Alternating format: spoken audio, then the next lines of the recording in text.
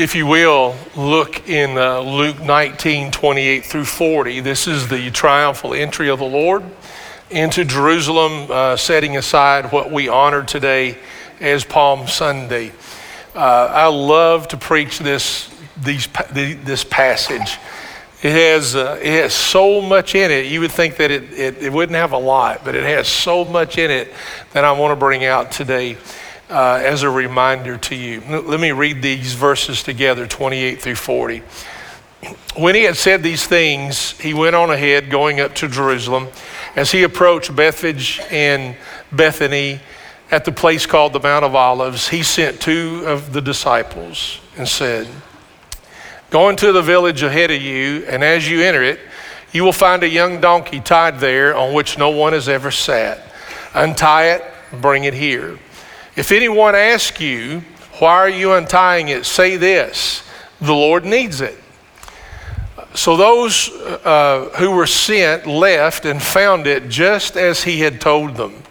As they were untying the young donkey, its owner said to them, "Why are you untying the donkey?" And they responded, "The Lord needs it." Then they brought it to Jesus. After throwing the robes on the donkey, they helped Jesus get on it. As he was going along, they were spreading their robes on the road. Now he came near the path down the Mount of Olives, and the whole crowd of disciples began to praise God joyfully with a loud voice for all the miracles they had seen. "Blessed is the King who comes in the name of the Lord. Peace in heaven and glory in the highest heaven." Some of the Pharisees from the crowd told him, "Teacher, rebuke your disciples." And he answered, "I tell you, if they were to keep silent, the stones would cry out." When we handle this today, I'm gonna really work on the word worthy. And when I get to the end of my sermon, I'm going to bring to you a picture of what the word worthy actually means. But I want to begin in saying that he's worthy of the prophecy about him. We were just talking, and I want you to look at Zechariah 9:9. The picture here is it was prophesied early on, and you wouldn't think the story of Jesus going into Jerusalem would be prophetic, but it is. And it also has a connection with a lot of prophecy that happens at the end of the week as well. But here in Zechariah 9:9, it says, "Rejoice greatly, daughter Zion," Zion being Jerusalem. "Shout in triumph, daughter Jerusalem. See, your king is coming to you. He is righteous and victorious, humble and riding on a donkey, and on a colt, the foal of a donkey." So it was prophesied on this day that Jesus would be coming into Jerusalem on that way. I want you to see the picture here that Jesus knew the scenario that was going to happen. He told them, "You're going to go into Jerusalem." He told them where to go. "You're going to find this colt. You're going to untie it. And they're going to come out and go, 'Why are you taking our colt?' Well, you just tell them the Lord needs it." And that's what happened. And they took it to the Lord. Some are saying Jesus may have known the guy who owned the colt. That's fine with me. But it could just be Jesus being Jesus. I want you to see there's even a miracle here in a moment that he's going to ride a colt that has never been broken. Up until when Julie and I were married in 1982, I was around horses almost every day of my life up until we married. I used to show horses when I was a kid. My dad always had horses. I worked a garden with a horse. My old racket horse named Bob, I had that old horse. And my dad, we would raise horses and we would break horses. I just want to tell you, it's one of the miracles here, and you might not think it's that big of a deal, that they put Jesus on a colt that had never been broken and let him ride into Jerusalem, not even really used to the crowds. So the picture here is the detailed work of God. Sometimes you think he isn't into the smallest events of your life. And it's pictures like this in Scripture that let me know that he is. You think he's just about the big stuff, but he's about the details of your life. you're going to go into Jerusalem, you're going to find a colt, untie that colt. They're going to ask you, why are you taking it? Tell them the Lord needs it. And in verse 32, it says they found it just as he had been able to tell them. But here's a key point. Here's a teaching point in this passage. He said, tell them the Lord needs it. Do you realize this colt wasn't a pet? You know, it wasn't one of the promises you get your kids to tell your kids that, you know, when you get older, I'm going to get you a horse. You know, this colt would represent their transportation. It would also represent their truck where they could carry their goods and their wares and their supplies. This colt wasn't just there as a pet. It was part of their life. So we've got to see something here, a perspective that I want to bring out to you. We are so used to focusing on God giving us that you need to focus on the God using and taking things that are yours. We don't often look at that perspective. We only look at the Lord gives. Let me remind you of the passage. The Lord gives, the Lord takes away. Blessed be the name of the Lord. So the Lord needs it, is what they said to him, and they released that and said, okay. Do you realize the things that you have in your life? Are you willing to let the Lord use the things of your life? Are you willing for him to do that? Have you done this? Are you presently doing this? We just sang the song by Matt Meyer, which is the Lord's Prayer. And I love the part when it gets into there and it says, it's yours, all yours. It's yours and it's all yours. It belongs to you. So we need to get a perspective of not only the Lord giving to us, but the Lord using what he has given us. And we use that for the Lord. I remember when Justin and Ashley Ross came in last year, about this time of the year, and they stayed till June, and they were needing a car to be taken care of. And they needed a car to get around in. They didn't have one. They brought it to us. We put that out there. We really didn't announce it here. But a person got the car, paid for their insurance while they used it, and just told them to keep it as long as they need to keep it. I was at a funeral years ago in Muldrow Hill in Marion County. The pastor of that church, Vic Stansberry, had passed away. Vic had asked me to preach when I first started in the ministry. He and his wife Joan and their kids have always been good friends. After the funeral, I was outside on the lawn of the church. A lady comes up to me and she said, Are you Thurman Eaton's boy? I said, yes. And she said, I thought you were. I want to tell a story about your dad. I said, okay. And he said, we didn't go to your all's church. We went to another church, but we had a person in our family pass away in Oklahoma, and said we wanted to be able to go there, but our car was not in a condition to make the trip. Said your dad found out about it. Said your dad had the oil changed in your all's car, filled it up with gas, brought it to our house, pitched us the keys, and said, you all take my car, go to Oklahoma, and don't worry about it. I'll drive yours around here until you get back. I never knew that story about my father until that person told me. You see, the Lord knew in detail which house to send them to. The Lord knew that they would find this colt there. The Lord knew that they're going to say, why are you taking it? And the Lord said, you respond with the Lord needs it.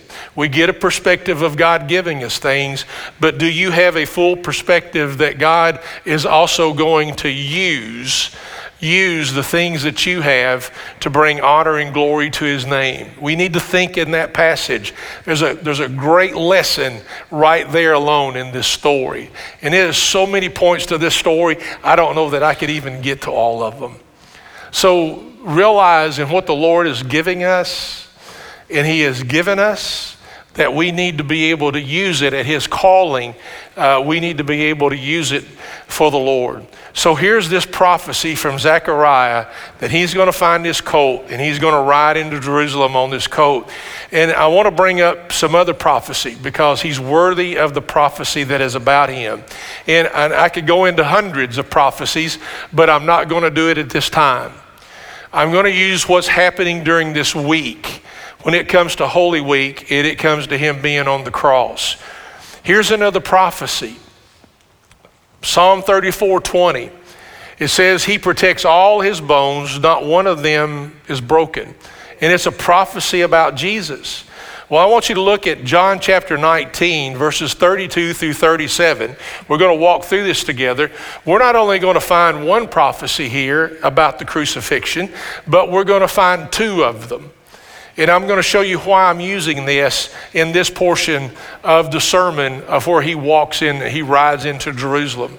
So the soldiers came and broke the legs of the first man and the other man, that's the thief on the left and the thief on the right, who had been crucified with him. When they came to Jesus, they did not break his legs. Romans had crucifixion down to a science. And the way you prolonged your life on the cross with all that agony was that what actually killed you was your lungs would fill up with fluid. And so for you to be able to breathe, you would push against your feet and raise your chest up so the fluid would go down and give you a little room in your chest to get some air. Now, if they wanted you to live in agony, they would not break your legs. But if they wanted to speed up the death process, they would break your legs. Because then you wouldn't be able to push up and breathe anymore, and you would die faster. So when they came to Jesus, they did not break his legs. In the Old Testament, it prophesied that his bones would not be broken, since they saw that he was already dead. But one of the soldiers pierced his side with a spear, and at once blood and water came out. When he who saw this has testified, so that you also may believe, his testimony is true, and he knows he is telling the truth. For these things happen so that the scripture would be fulfilled. Now hang on to that line, because we're going to come back to it. So that scripture would be fulfilled. None of his bones will be broken. And also, scripture says they will look at the one that they pierced. They will look. So you had no bones broken and they piercing his side.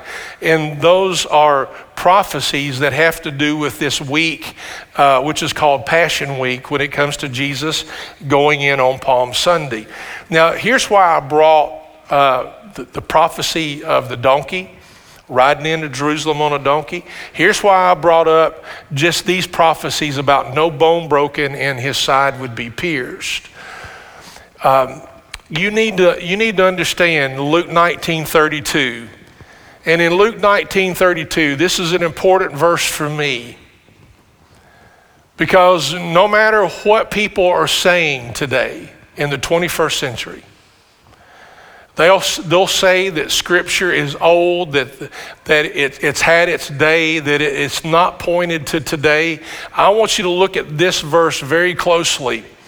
Because when you get to the end of your life, you're going to be able to say the same thing. So those who were sent left and found it just as he had told them. You're going to find out that it's all going to happen just like he said it's going to happen. So whether it's a prophecy about a colt, him riding a colt into Jerusalem, or him even finding it, sending the two people in to find it, or whether it's his legs would not be broken or his side is going to be pierced, all prophecy of the Lord is going to come true. There's a lot of people arguing today about this and that when it comes to scripture. And you've got to realize it's all going to be just like he said. Very important verse there. Write that down. You might could use that with somebody, okay? It's going to be just like he said it was going to be. So if these prophecies are true, then all prophecies we know become true. And there's one that we have to understand, and that is the promise and the prophecy of his return. The Lord has told us, is even teaching about himself, and others have told us that one day he will return. And I believe in that blessed return of our Lord. When I prayed the pace prayer, I raised my hands in praise to the Lord. I hold my hands like I'm holding a bowl. I'm here to accept. That's the A. The P is praise. The A in pace is I accept and receive. The C is I release control. I surrender control. And the E is I live in expectation. And so living in that expectation, when I get to that point, I pray this. Lord, I live in the expectation of your return, that you are going to come back. Some people say that's a flighty way to think, and it's a real crazy philosophy. Listen, I'm a simple man, all right? I'm a simple man. If the prophecy of him riding in on a horse comes true, and a prophecy that his legs would not be broken, no bone would be broken, and a prophecy is that they would pierce his side and believe, then I believe his return is just as true. He is worthy of any prophecy that is there about him. So be ready. You need to be ready. You need to be ready for you to go to glory, or you need to be ready for his beautiful return. And when he returns, he is triumphal and he is victorious, and we know that he is already our King. The second thing I want to give to you today is he is worthy of our praise. That's in Luke 19, 36 and 38.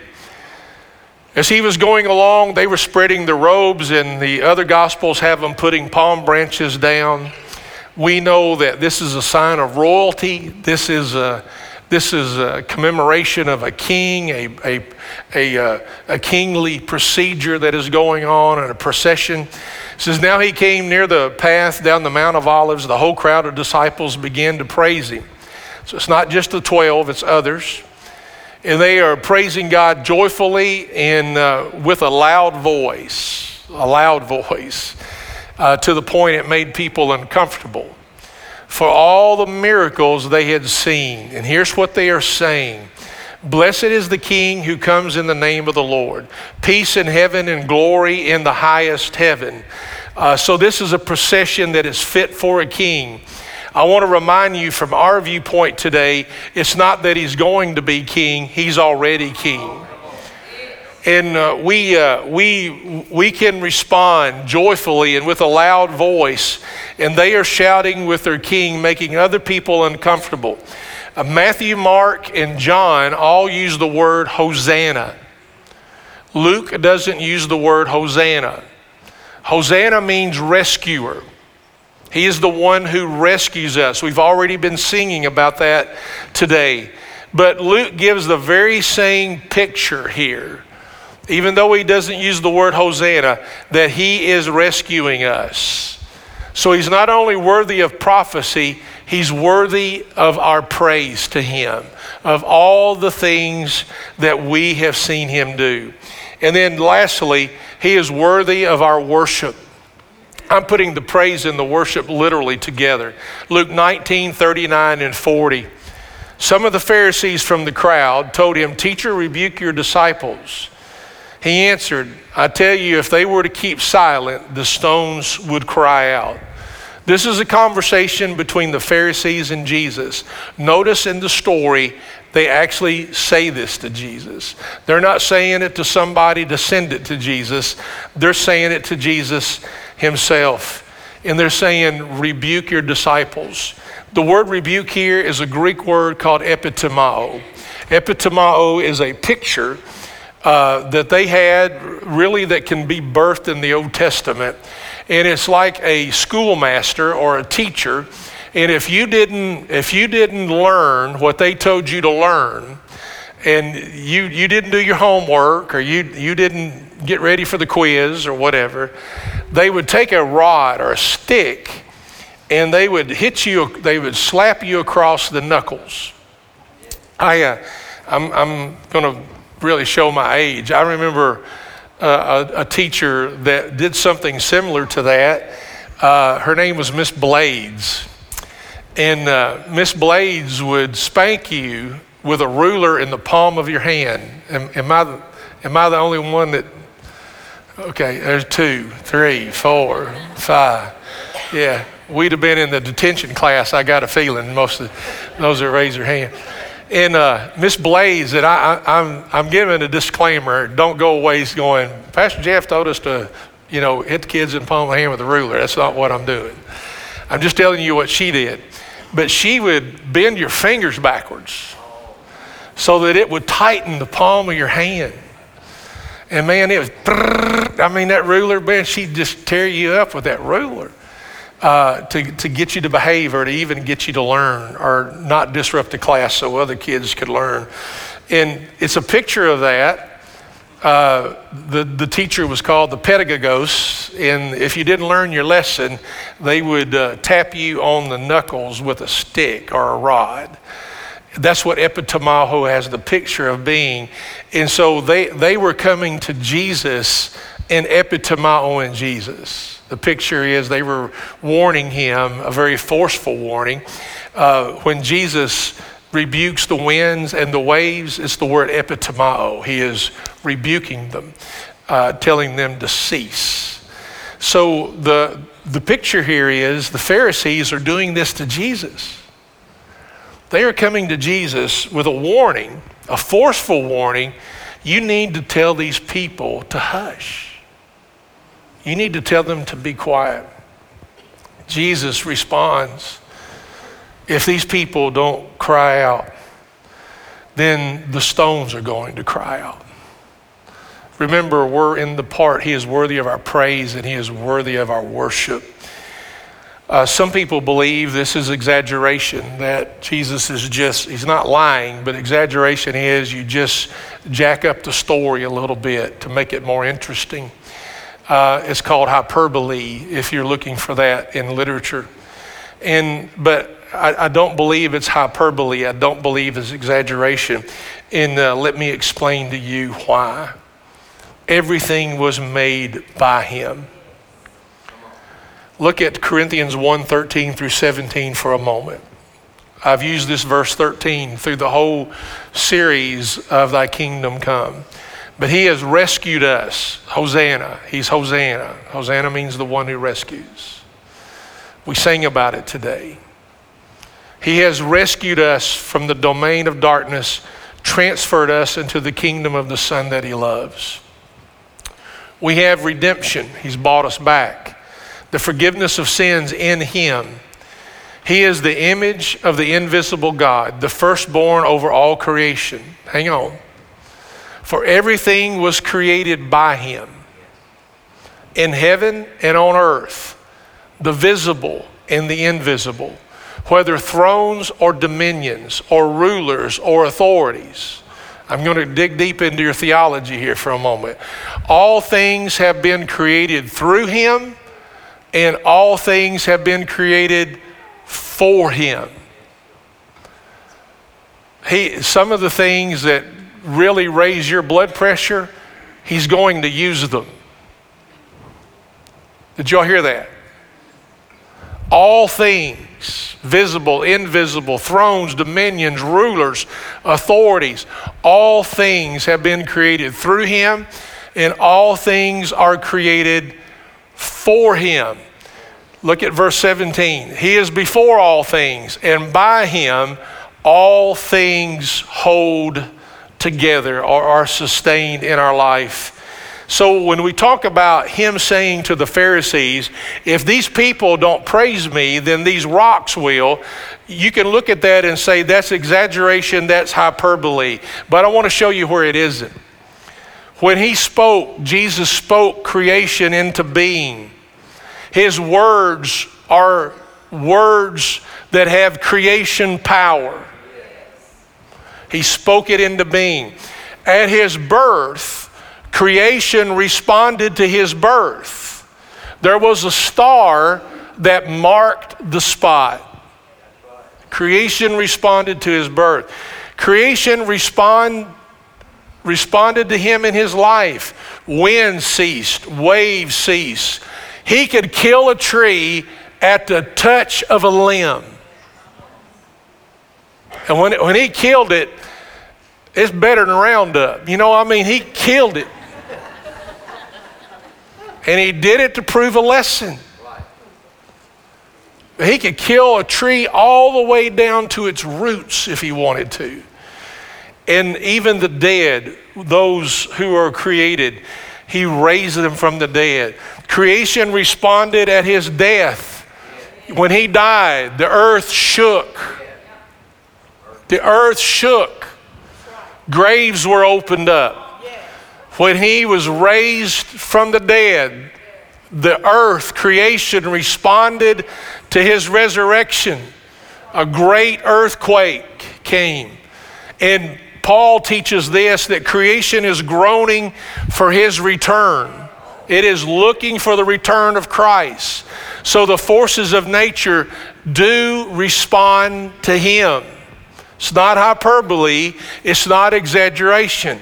When the Pharisees said, "Epitomao your disciples," rebuke them. Tell them to hush up. He says, if they don't give me praise and worship, then these rocks are going to give me praise and worship. And they're looking at him going, "You're crazy." And he's going, "I know that rock. I know that rock. And that rock knows me." And the point of it is, he's saying, if those who are created in my image do not give me praise, then rocks that are not created in my image will give me praise. And they will give me worship. You've got to realize the importance of that. I want to encourage you, not only in your collective worship, I want to encourage you in your personal worship. I'm going to give you the big five on the screen. We teach this here. I call this now, I say it this way, if you want your personal Asbury, meaning the revival that just happened at Asbury, then do these things, because this is what they did. This is what they did. They did these five. You're going, what happened at Asbury? This is what happened at Asbury. They came together and this is what happened. So I want to challenge you in your personal worship. I want to challenge you in your collective and the gathering worship. But you're going, well, where do I start? Start at discipleship. We put it in the middle strategically for a very good reason.